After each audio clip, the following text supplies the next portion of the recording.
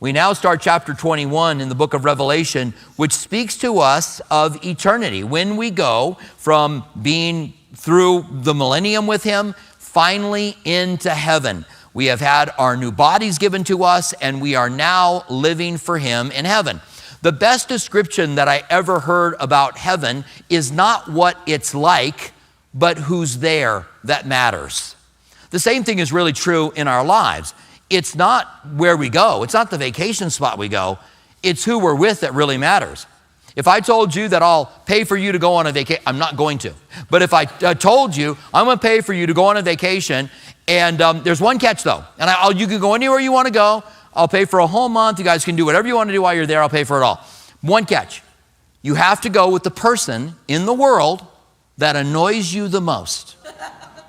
And don't act like you don't have people that annoy you. Don't act like you got somebody who annoys you, okay? You have to do that. Or I'll pay for you to stay at a resort in Tucson for a couple of days with your favorite people. Which one are you going to choose? I know which one I'm going to choose.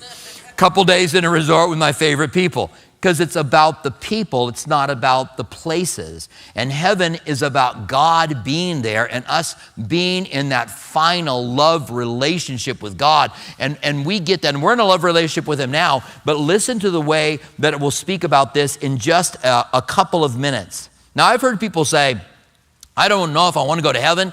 Heaven's going to be boring after a while. I don't want to have a worship service that'll go on forever. I think after, I don't know, a couple trillion years, that's going to be pretty boring. Just going to be singing or kneeling before him.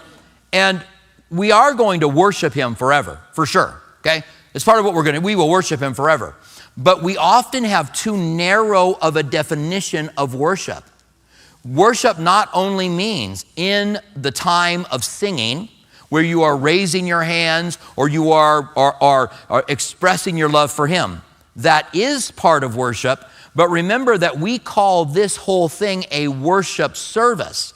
There's more to worship than just singing, than just praising.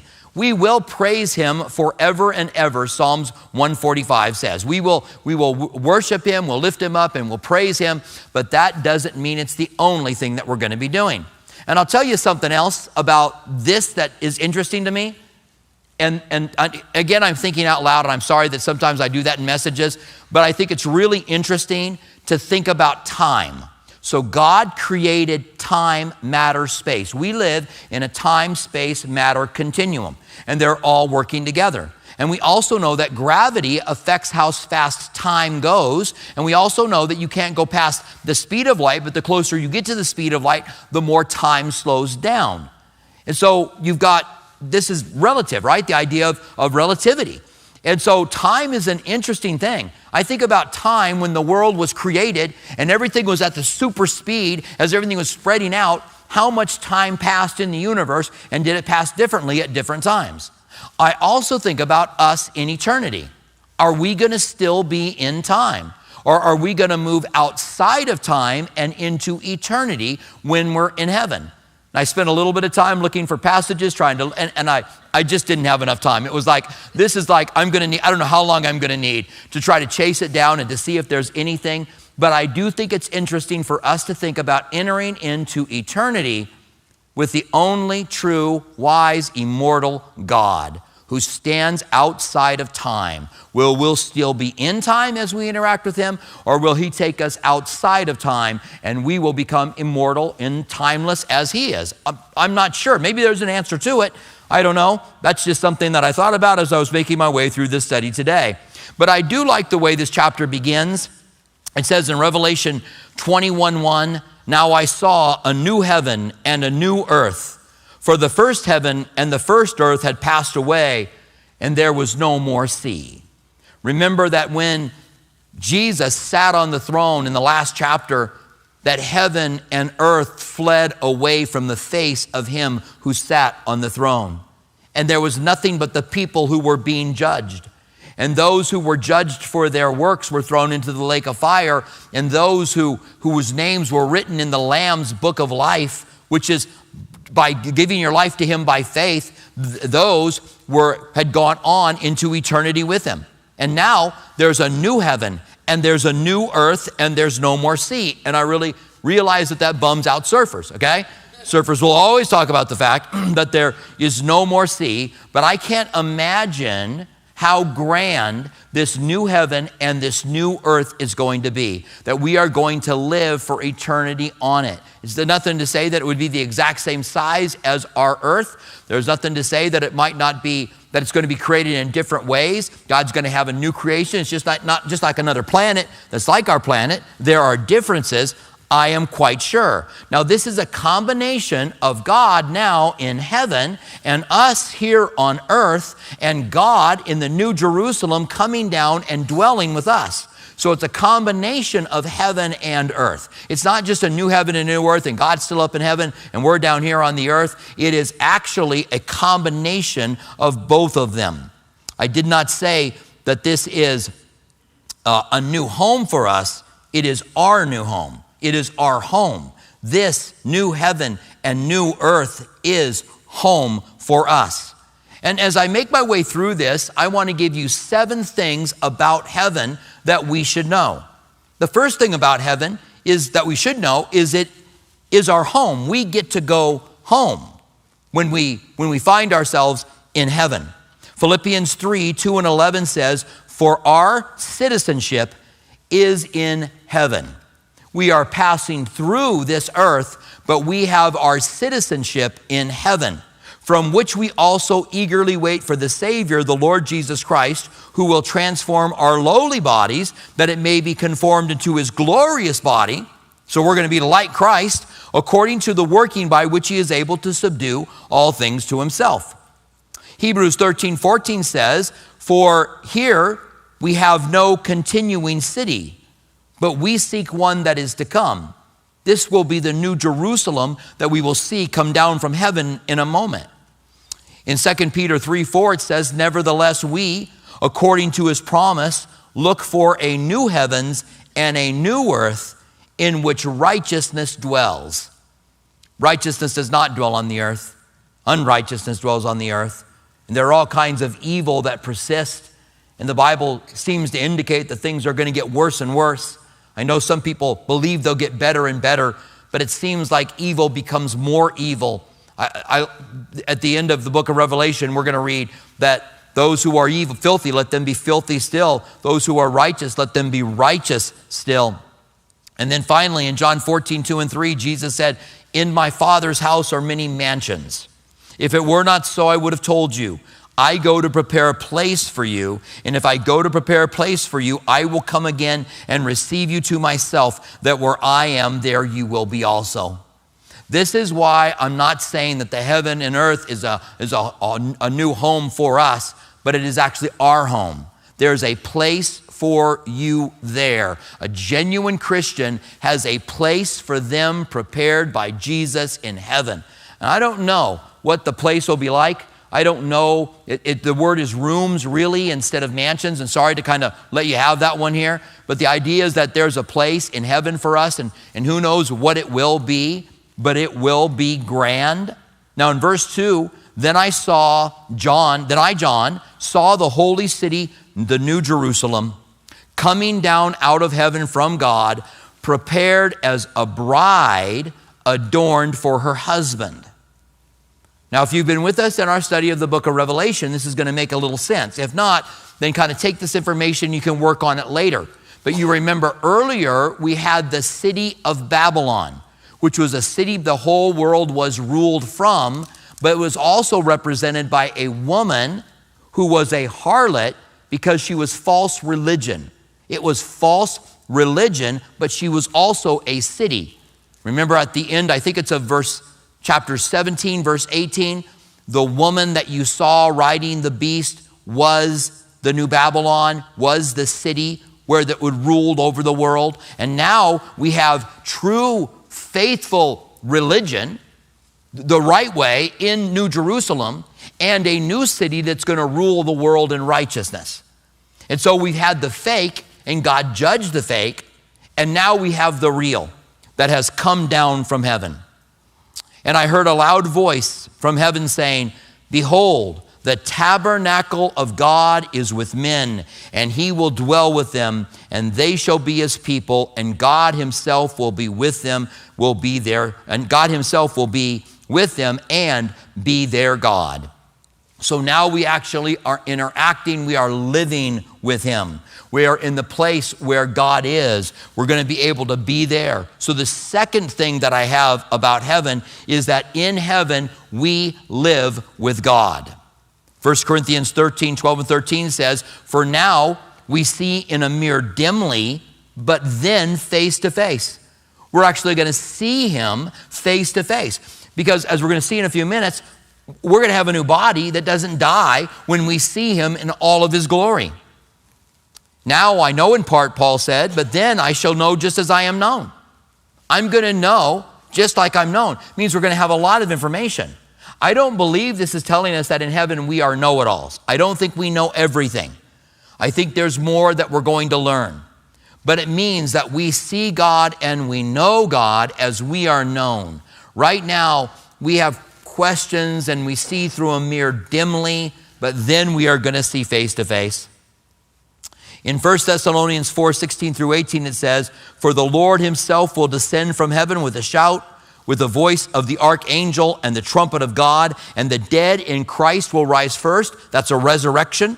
"Then we who are alive and remain shall be caught up together with them in the clouds to meet the Lord in the air, and thus we will always be with the Lord. Therefore, comfort one another with these words." Heaven is a place we are actually living with him in the New Jerusalem. The third thing about heaven that we need to know is that we will be with the ones we love in heaven. Matthew 8:11 says, "And I say to you that many will come from the east and west and sit down with Abraham, Isaac, and Jacob in the kingdom of heaven." Now, if we know who Abraham, Isaac, and Jacob is in the kingdom of heaven, then I'm going to know my wife in the kingdom of heaven. Because people come up to me and they'll say, "Well, when we're in heaven, will I know my husband or will I know my wife?" I like what Greg Laurie says here. He says, "One thing that I know is that when you get to heaven, you're not going to be dumber than you are now. And so if you know who your wife is now, you're going to know who your wife is in heaven." And I like that. It's true. Many are going to come. Now, this particular verse, he's talking about the Gentiles. He's saying the Gentiles are going to come in and they're going to sit down in the kingdom of God and have a meal with these very Jewish people. But we do know who they are in the kingdom of God, and that's really important. In 2 Samuel 12:23, David had lost a son. It was the son that he had in the affair with Bathsheba, and God was disciplining him. The Bible says that God disciplines those he loves. And none of the disciplining of God is joyful, but it's grievous. And it should really speak to us about making sure that we have things right before God has to discipline us. And if God's disciplining you now in a corrective way, then respond quickly.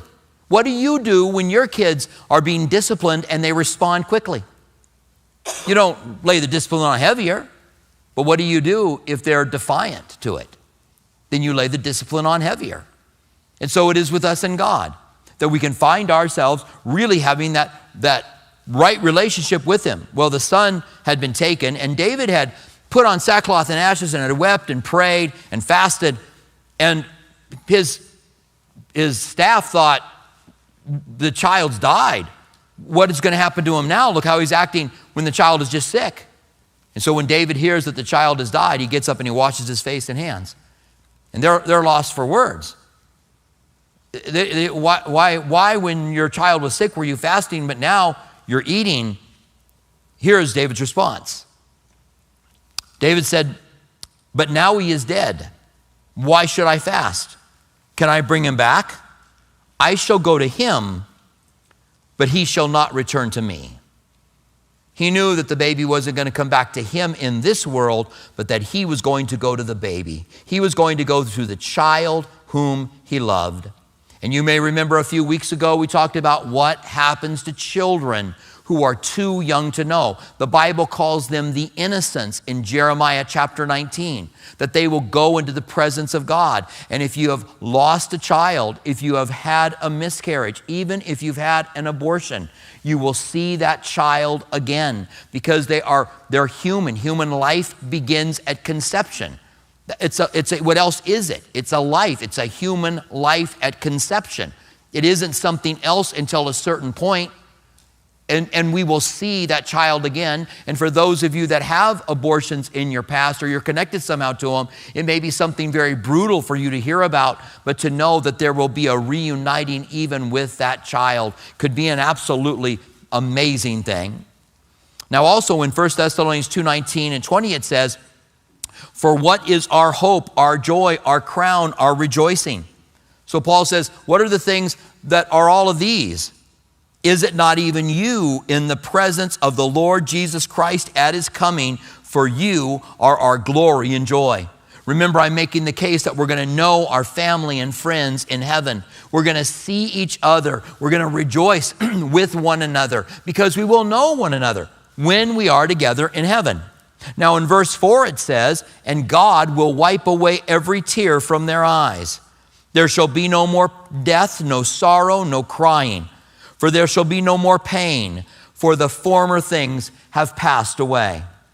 Sometimes people will say to me, why is there suffering in the world today? Why is there evil in the world today? As if God and suffering and God and evil cannot coexist together. Which, if God has a plan for suffering and for evil, then they can coexist together.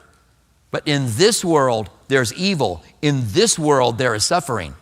But in the world to come, that's the world you want to see. When someone says to me, why is there evil and suffering in the world? I tell them that. Hey, just wait, hang on. The world's coming. When every tear will be wiped from the face and there will be no more pain. We will not interact with that world the same way we do with this one with pain.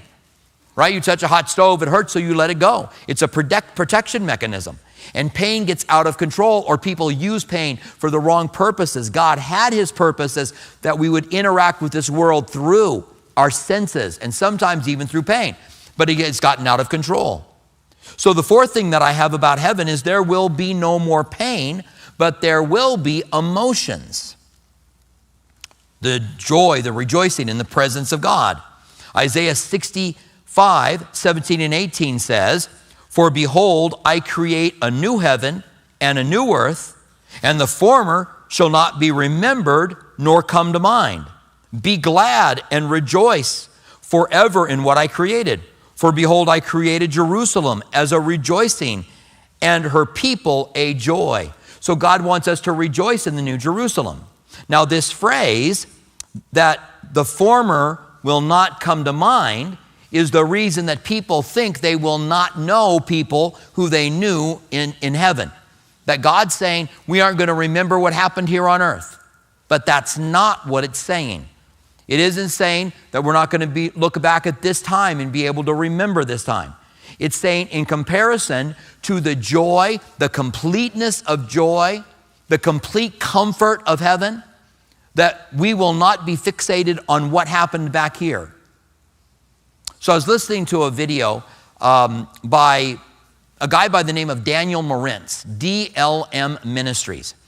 And he was talking about heaven. And he said that he went on an airplane flight, took coach, but on the way back, they came to him, they called up and they said, listen, the flight's full. And if you guys don't mind staying another day, we'll pay for you for first class in your flight tomorrow. And they were like, sure, we'll stay another day. And then he said, while I was up in first class, I wasn't thinking about what it was like back in coach. I was just amazed at what first class was all about. That's a great analogy for it.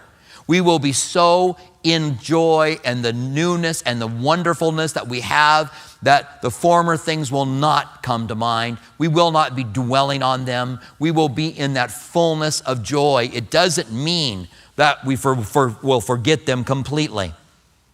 Verse 5 says, "Then he who sat on the throne said, behold, I make all things new. And he said, write, for these words are faithful and true." So God's going to make all things new. One of the things that he makes new is the fifth thing that I want us to look at about heaven, and that is that we have new bodies. We will not be in these bodies anymore. Amen. I was going to say, that's really good news for us. It's really good news for me because I realize that I'm deteriorating. You are too. And if you're young, you just don't know it yet. You will. At a particular point and time, you will realize it. 1 Corinthians 15, 43 and 44 says this about our bodies. It is sown in dishonor, but raised in glory. When I am resurrected, now I have but it will be raised in glory. It is sown in weakness, but raised in power. It is sown in a natural body, but raised in a spiritual body. Now that's interesting to me. What is a spiritual body? We will have a spiritual body. When Jesus went in to meet with the disciples the first time after the resurrection, remember the door was locked and the windows were barred, and Jesus appeared in the middle of them. And we are going to be like him, we read earlier. It goes on to say, there is a natural body and there is a spiritual body. We know what a natural body is like, but we don't know what that spiritual body is like. He gives us a little more information in 1 Corinthians 15, 52 and 53. It's the same passage, just down a little further. He says, in a moment and in a twinkling of an eye, at the last trumpet. For the trumpet will sound and the dead will be raised incorruptible. That's a resurrection again, just like we read earlier.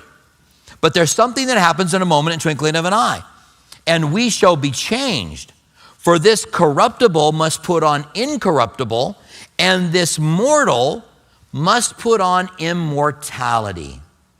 The Bible says of the God that we serve that he is immortal, the only wise God, the only immortal, the only wise God. And this spiritual body we put on will be immortality.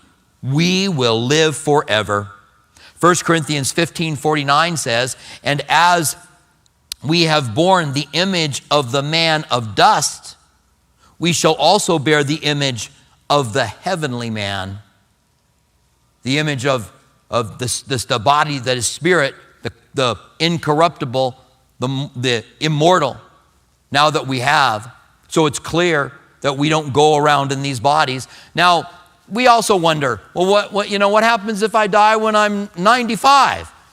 Am I going to be 95 throughout all of eternity? What happens if I die if I'm 11 or 10? Am I never going to be an adult? Am I going to be a kid throughout all of eternity? I got to think that God's got this covered, all right? I got to think we don't have to worry about those things. I got to think that we are going to be in our prime, whatever that is. We're going to be above our prime, right? Because we were sown in dishonor but raised in glory. And that certainly has to be true. Now, it says in verse 6, and he said to me, it is done. The new heaven and the new earth had come down, and now they're there. I am the Alpha and the Omega. That's who we met in the beginning of the book. This is Jesus in Revelation chapter 1, the beginning and the end. I will give of the fountain of the water of life freely to him who thirsts. So in eternity, there's the fountain, the water of life. He who overcomes shall inherit all things. All things belong to us. Paul writes to the Corinthians that have all kinds of problems. It's a church that's a mess. But Paul says to them in the very beginning, you have all things. And if it was true about the Corinthian church in the first century that they had everything, it's true about you as a Christian. You have all things. We inherit them all with him. We have them all. It's just a matter of inheriting them, of actually receiving them. And I will be his God, and he will be my son. Now, the sixth thing that I have that we need to know about heaven is a really important one. And that is there are things that we will do in heaven. We will work there. But I want to show you it's not like work here, okay? We have things to do. It's not like we're just on this giant long vacation. Because I understand how you could get bored with that. I'm on vacation too long and I'm chomping at the bit. I'm like, I want to get back, home. And so Revelation 22, that's the next chapter, 3 says, and there shall be no more curse, but the throne of God and the Lamb shall be in it, and his servants shall serve him.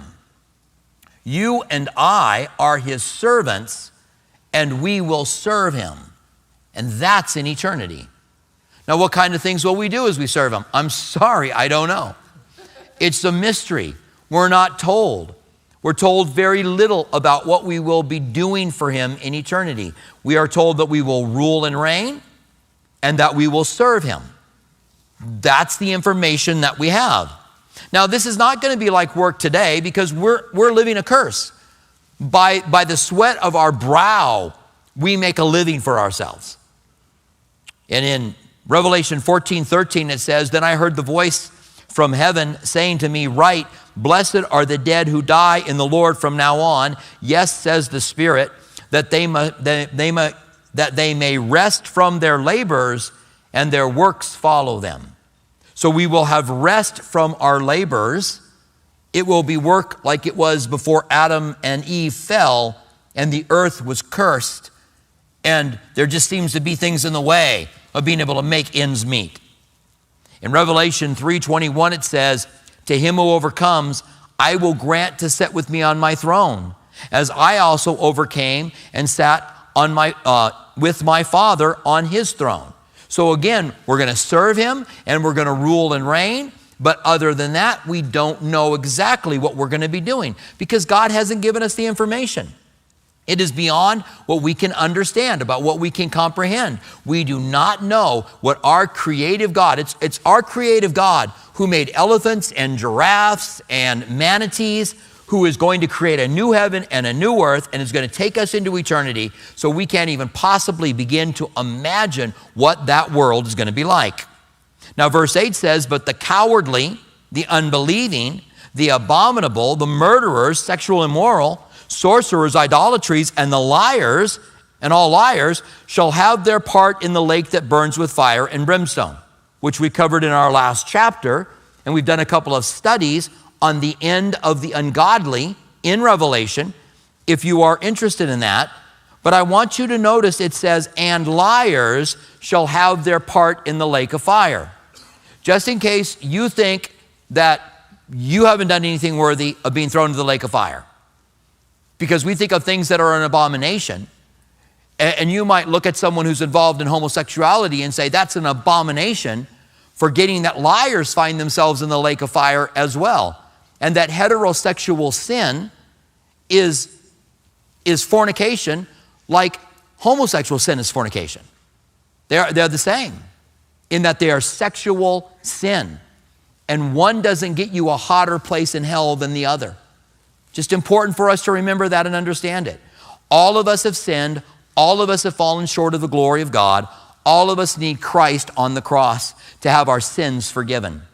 Jesus doesn't send anybody to the lake of fire. We are on our way there, and he rescues people from going there. Because all of us, the Bible says, in truth, all men are liars. Now, women say amen to that, but I think God was using the generic term there. In truth, all men are liars, meaning men and women. So when the gals are like, amen, well, it's really all of us, right? And I think that that's an important point to make. And it's also an important point when we're ministering to people that may be in some really lifestyle that is so foreign to the things that God would have them to be in, that we would have a heart and understand that they can be forgiven and that God could do a work and God could set them free. Then one of the 7 angels who had 7 bowls filled with 7 last plagues came and talked to me, saying, come, and I will show you the bride, the Lamb's wife.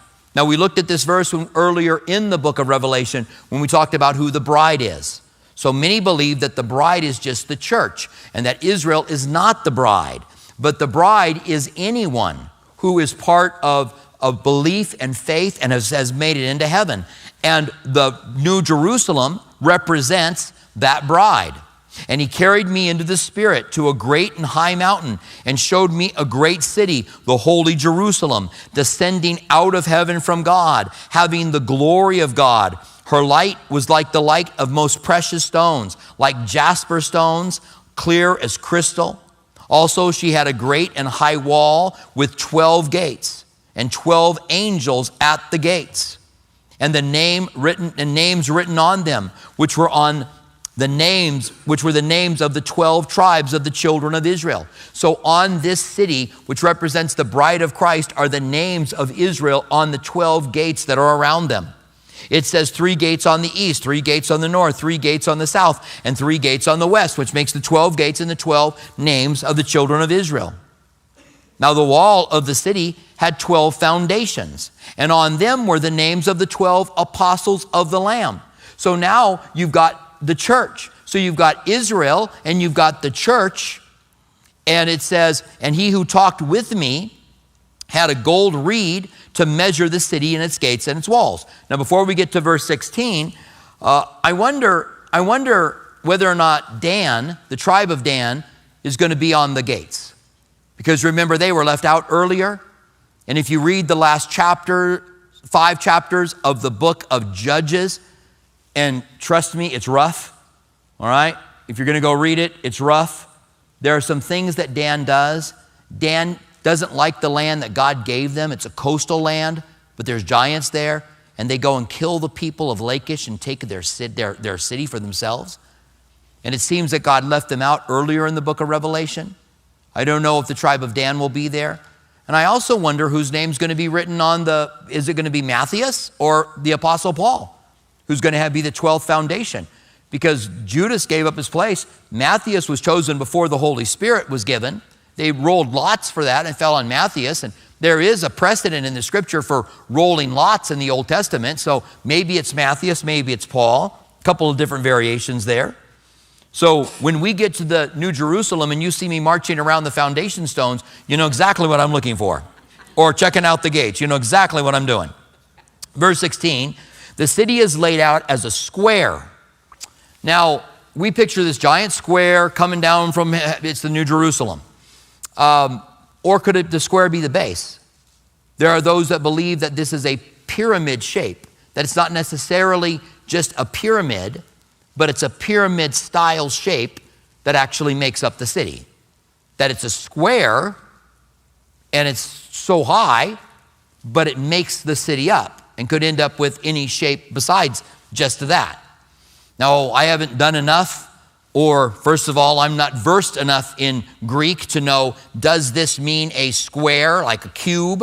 When I read it, that's some studying for you guys as well as me to do in the future. But I'm telling you, there are those who are Greek experts who say, this is not a square, this is a square city that has a square base, and then some kind of a city that has the equal height to the width on top of it. Or it could be a giant cube, like the Borg. I don't know, for those of you who know Star Trek. The city was laid out as a square. Its length is height and its breadth. And he measured the city with a reed, 12,000 furlongs. Its length, breadth, and height were equal. I meant to look up exactly how many miles that is. I don't know. It's big, okay? Yeah, you can look them up. If only we had some computer most of us carried with us that was connected to the entire world, that we could ask a question like, how long is a furlong? And if only a pastor would take time to ask that question, that would take a few seconds, he could give that information when he's giving the study, which I forgot, okay? It says, then he measured the walls and 144 cubits according to the measure of a man's hand or an angel. So now we get the idea that a man and an angel are about the same size. The construction of its walls was of jasper. The city was pure gold, like clear glass. Interesting definition of pure gold. The foundations of the wall of the city were adorned with all kinds of precious stones. The first was the foundation was jasper. The second was sapphire. The third was chalcedonian. The fourth was emerald. The fifth was sardex. The sixth was sardis. The seventh was crystallite. The eighth beryl. And the ninth topaz. The 10th, Chrysoprase. The 11th, jacinth. The 12th, amethyst. And the 12 gates were 12 pearls. Each individual gate was 1 pearl, which makes for some awfully big agitated oysters, right? And the streets of the city were pure gold like transparent glass. There we are again, pure gold like transparent glass. And I saw no temple in it, for the Lord God Almighty and the Lamb are its temple. And the city had no need of the sun or the moon to shine, for the glory of God illuminated it. The Lamb is its light. The nations of those who are saved still walk in its light. The kings of the earth shall bring their glory and honor into it. Its gates shall be shut at all, will not be shut by day. Let me read what it says. Its gates shall not be shut at all by day. There shall be no night there. So it's a completely safe place where we don't need to lock anything up, which makes sense. And they shall bring the glory and the honor of the nations into it. So this makes us think that there are nations that are on the earth as well in eternity, and that we may be part of that nations that comes to the New Jerusalem, or we may have a home there. There's just some questions about that. But there shall be no means, but they shall by no means enter anything that defiles or causes an abomination or a lie, but only those who are written in the Lamb's book of life. The last thing is that the 7th is that heaven is a paradise. Jesus said on the cross to the thief who said, "Remember me when you enter into your kingdom." And Jesus said to him, "Assuredly I say to you, today you will be with me in paradise." It's like anything else when we get into the future. There's a lot of questions that we still have once we make our way through like a chapter like this. It's interesting to me that the streets are made with gold, which we value, but is the asphalt of heaven, telling us we probably value the wrong thing. There are transparent walls. There's no need for privacy. We need privacy today. I don't want transparent walls in my house. But the day will come when we won't need privacy. The walls will be transparent. It's interesting that heaven is described by what's not there: no more pain, no more sorrow, no more tears. But we will have the joy that God has given us.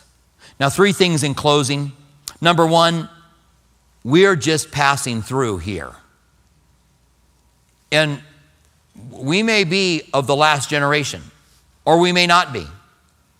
But we will be like every generation that's gone before us, and we will die and go into his presence. And so the time we have left, what kind of people should we be? Peter said, this whole world's going to dissolve by fire. So what kind of people should we be?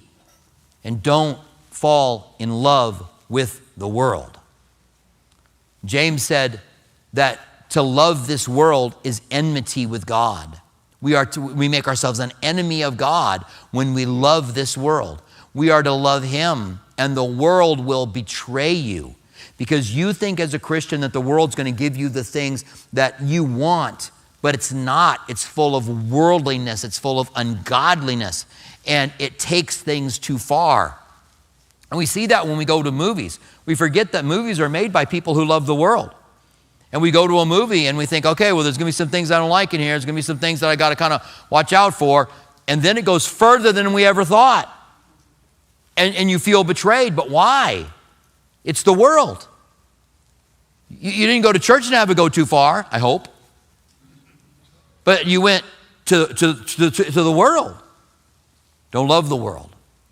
The world's passing away. The world loves its own, Jesus said. Second, what do we do here? What we do here affects things in heaven. Jesus said, don't stack up treasures here where moths and rust can destroy, but stack it up in heaven. Jesus said, use the mammon of this world. Mammon is stuff, materialism. Money would be included in mammon to make friends in heaven. So we can make a difference in heaven. And we most definitely want to. In heaven, we will know as we are known, and we'll think differently. Praise the Lord. Because I'm not sure we think correctly now. I think we're affected by our sin nature. You know, Hebrews tells us that we deceive ourselves. I think I would be pretty arrogant if I thought I had no self-deception. We all do. And the Bible says sin is deceptive. And I would be probably pretty arrogant if I thought I'm never deceived by sin. And the Bible says the tempter is the great deceiver. That's like a triple whammy.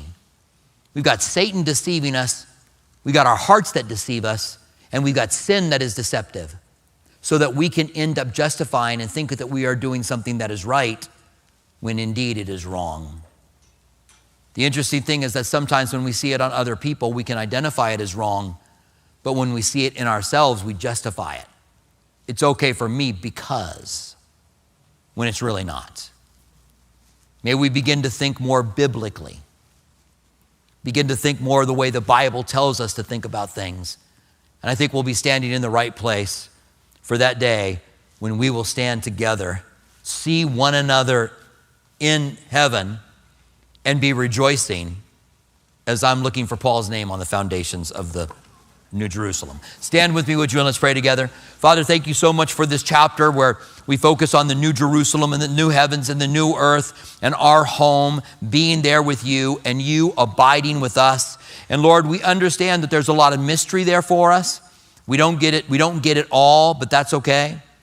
We look forward to having these things revealed to us as we have that full joy in the presence of those who love you. And I pray, Lord, for those who are here tonight that don't know whether they really have a relationship with you. I pray that they would be confident that they do. And we thank you for this.